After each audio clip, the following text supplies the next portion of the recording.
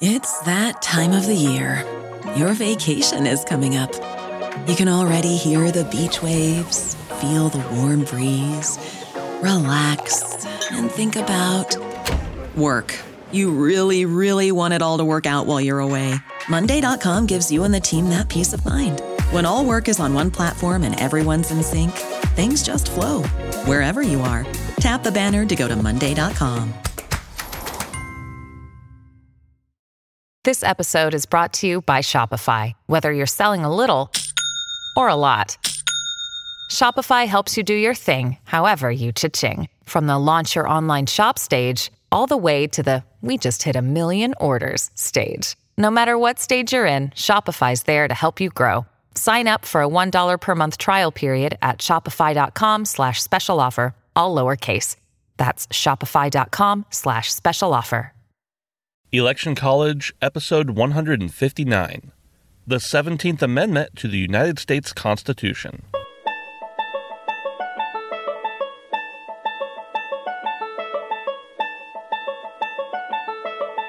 Let's throw a political party. Face it, the political scene sucks, but did it always? It's time for Election College, and class is in session. Now, your hosts, Jason Goff and Ben Smith.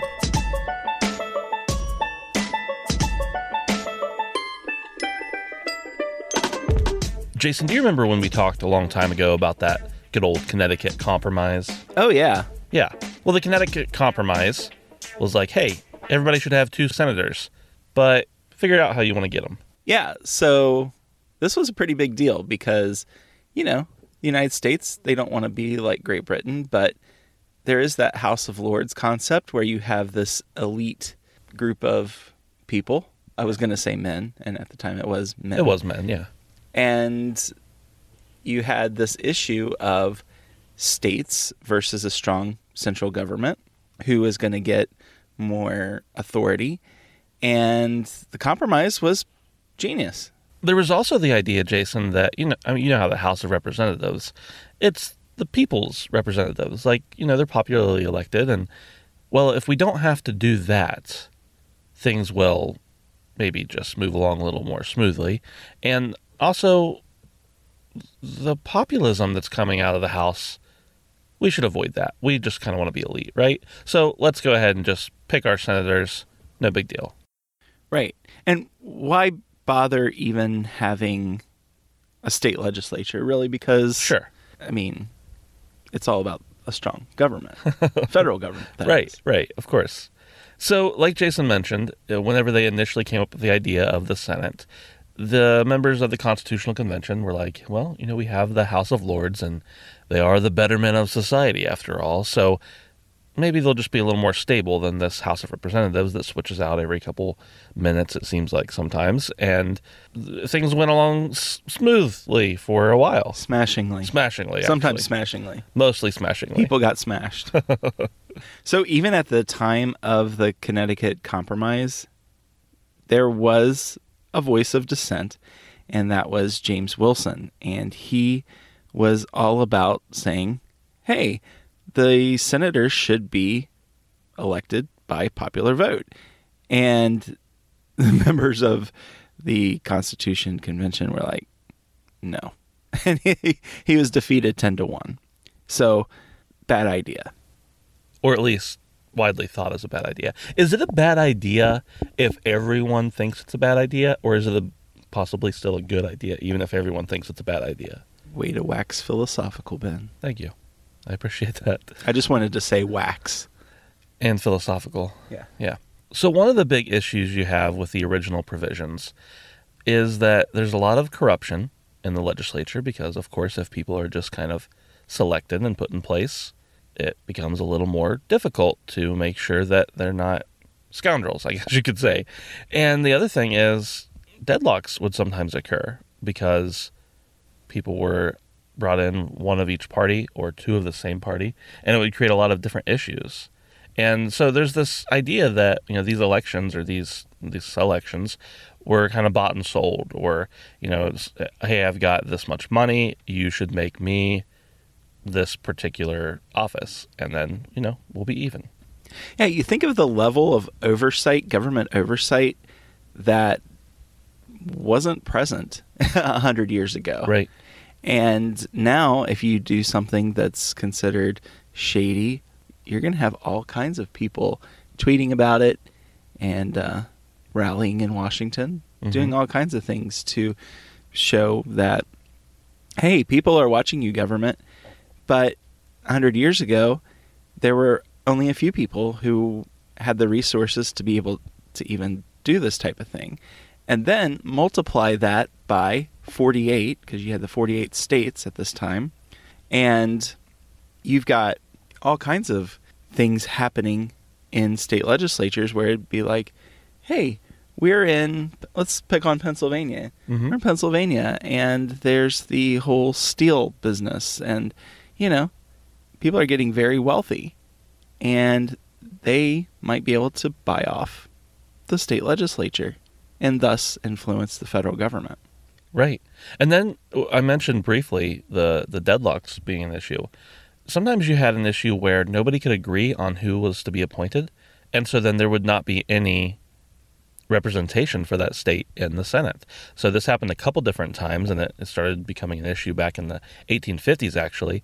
And one time, Indiana couldn't decide. They couldn't agree on who should be in the Senate, and the whole seat sat vacant for a couple of years. So between 1891 and 1905, there were over 45 elections that were deadlocked. And this happened all across the country. So, sometimes people learned their lessons and said, okay, well, we can't go without representation. We just have to give and take on this one. Other times, there wasn't a compromise, and they just went without representation. Yeah. So as early as 1826, it was proposed that there should be an amendment to the Constitution to have our senators be elected by popular vote. And that, of course, didn't happen. And more proposed amendments were introduced in 1829 and 1855. And our buddy, Andrew Johnson, which we're going to talk a little bit about Andrew Johnson in the next episode, about some crazy inauguration stories. So stick around, because... Stick around for 2 days. Yeah. It's going to be a lot of fun talking about what happened to Andrew Johnson when he was inaugurated as vice president. Anyway, he raises the issue in 1868 and says that, well, it only makes sense that senators should be elected by popular vote. What's the deal? Let's do this. And Congress is like, no, let's just take our time. And nothing happens, of course. So by the 1890s, there's a lot of support by the states, or at least some states, about the fact that, hey, senators should be elected by the people. So in 1908, Oregon actually passes a law that says U.S. senators from Oregon are going to be elected on a popular vote. And of course, that's their decision to do that, because each state has the ability to say how they want to select their senators. And then Nebraska comes along, and there's about 10 other states that come along soon after saying, hey, we think we're going to do this too. We think it's a good method. Let's try it. So a few outspoken critics of it come out, a few outspoken supporters of it come out, and then doesn't take long before a couple different state legislatures say, hey, Congress, we want to do this. Come on, let's get on the ball. It's kind of hard to vote for I assume philosophically, it's hard to vote for something will directly affect you negatively, potentially. Right. That'd be hard. Yeah, and that's exactly what happens with the House, 1893. They're like, hey, this is great. 2/3 of the House says yes. Let's do it. And the Senate's like, we'll get to that a little bit later. Yeah, the bill just keeps dying over and over every few years. And then there's this surge of reformers who come forward to say, hey, let's, instead of just making this like a thing that we do, let's just make it a constitutional amendment. Let's go forward strong.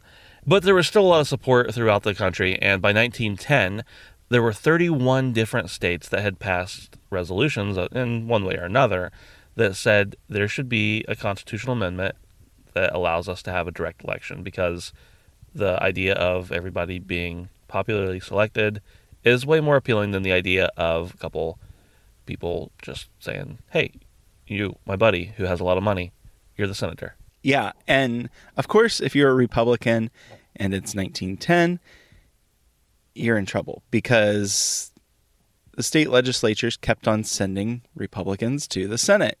And what happened? Well, the state legislatures are like, actually, that is a good idea. And this scares the Republicans out of their seats, actually. 10 senators who are Republicans were forced out. And this wake-up call brought the attention really to the major forefront. It was already emerging, but whenever you have William Jennings Bryan speak up, there's going to be some changes. And that's exactly what happened.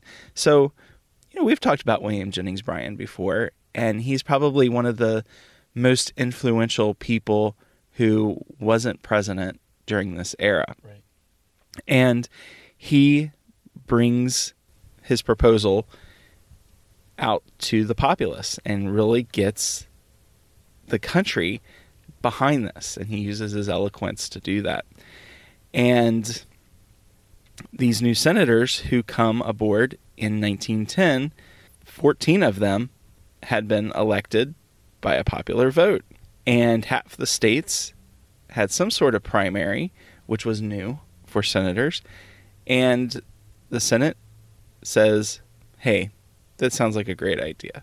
So how many years was that? Almost 100 years? Yeah, only 90. Yeah. 90-ish years. No big deal.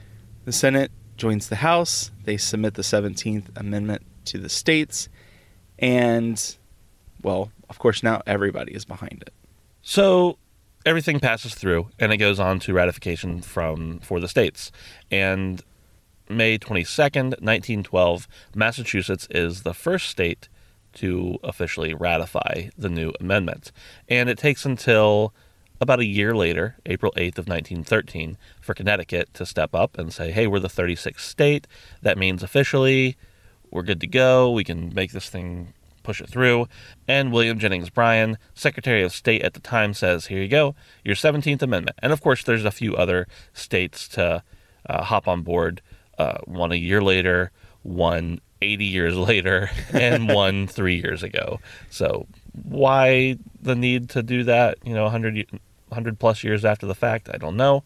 But hey, good on you, Rhode Island.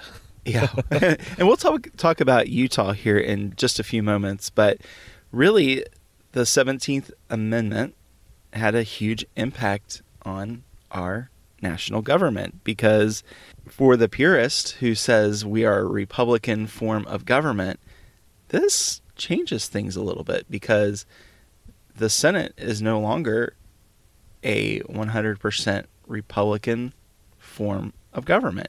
Yeah, it's representative, but it's not like a second degree election. Mm-hmm. It's only a first degree. Or maybe I should say it's a second degree election. Right. And it used to be a third degree. So this really affects how state legislatures relate to our federal government, because it used to be that the states had a lot of influence in Washington. And now the people have both houses in effect. And I've seen that happen before, Ben, where somebody will run for House and they lose. And they're like, you know what? I'm going to try again, but I'm going to go for Senate this time. Or oftentimes people will switch back and forth between, maybe not back and forth, but they'll go from one to the other. Yeah. And sometimes I wonder, is it just, well, I was at the right place at the right time? Right. But you could say that about Almost anything. anything. Yeah, I'd say so. So, Ben, we haven't talked about this before, but there are different classes of senators. Yeah. And it doesn't necessarily mean anything, except this is when you will be running for re-election. There's a Class 1, Class 2, and Class 3. And this doesn't have any bearing on whether you're a junior or senior senator. It just means, well, if you're a Class 1 senator, you're going to be up for election on these certain years. and so on. So as I was researching that, it's kind of interesting because they actually cast lots. So because we have these different years that senators are elected, it wasn't fully implemented until 1918. That's when the Red Sox won the World Series. Is it? Yeah. They won it again, like 8 years later. They've won it a couple times since then. The mystique is gone. So Jason mentioned Utah a couple minutes ago, and Utah on February 26th of 1913, so that's back, right when it was first up for ratification, said, nope, we're not doing it. We don't like it. You're not going to make us.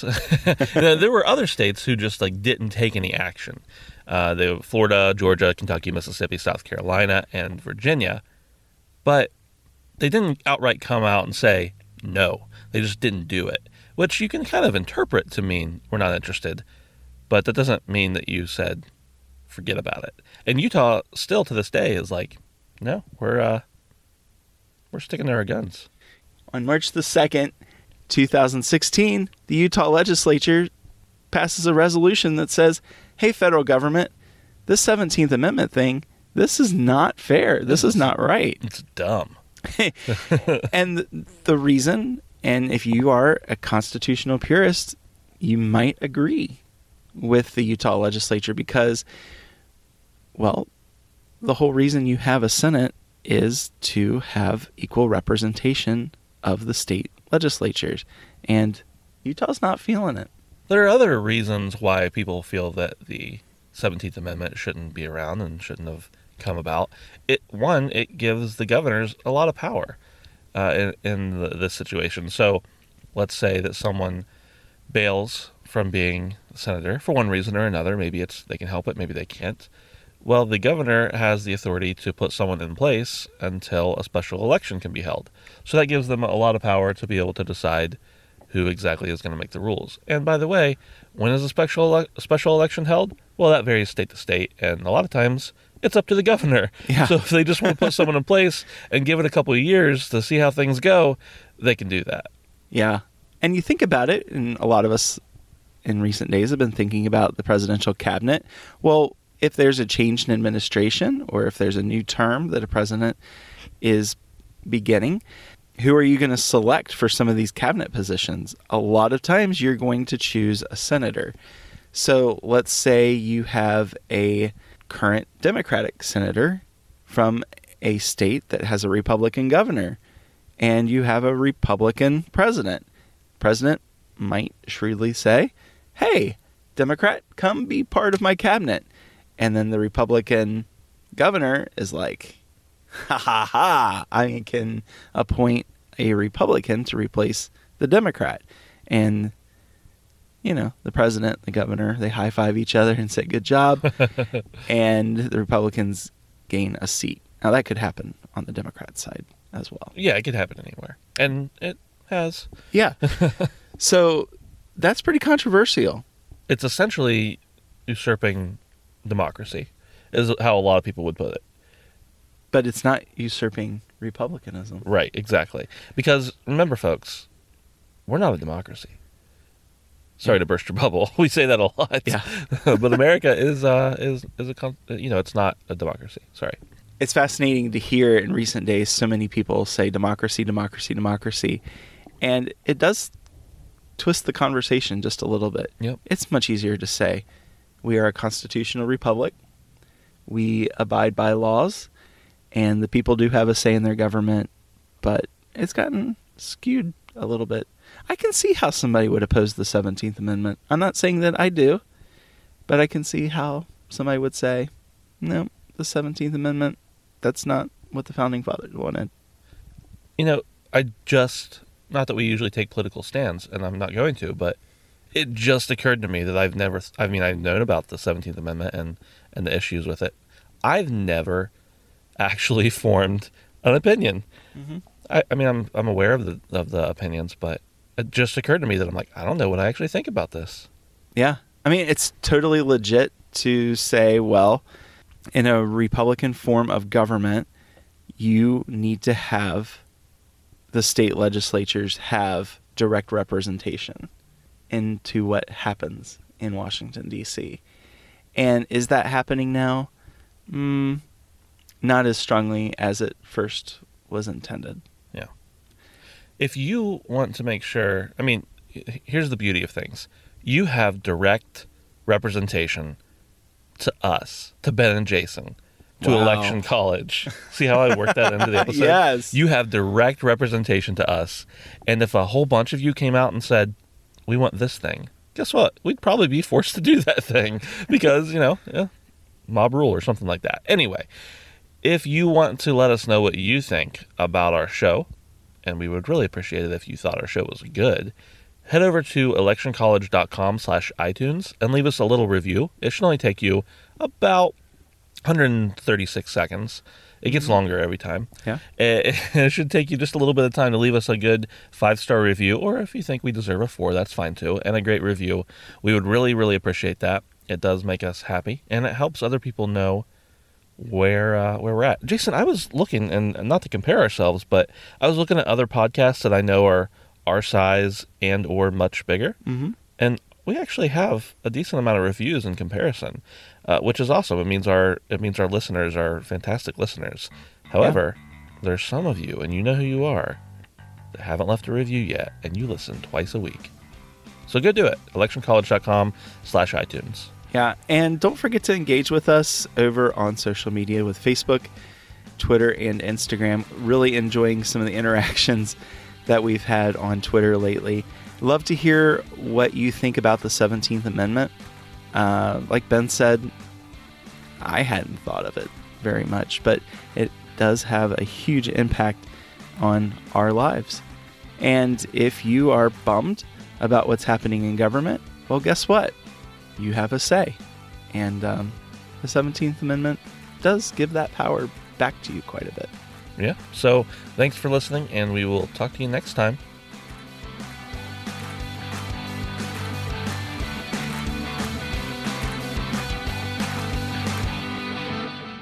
Have you made the switch to Knix? Millions of women have made the switch to the revolutionary period underwear from Knix. That's Knix. Period panties from Knix are like no other, making them the #1 leak-proof underwear brand in North America. They're comfy, stylish, and absorbent, perfect for period protection from your lightest to your heaviest days. They look, feel, and machine wash just like regular underwear, but feature incognito protection that has you covered. You can shop sizes from extra small to 4XL. Choose from all kinds of colors, prints, and different styles, from bikinis to boy shorts, thongs to high-rise. You've got to try Knix. See why millions are ditching disposable, wasteful period products and have switched to Knix. Go to knix.com and get 15% off with promo code TRY15. That's knix.com, promo code TRY15 for 15% off life-changing period underwear. That's knix.com.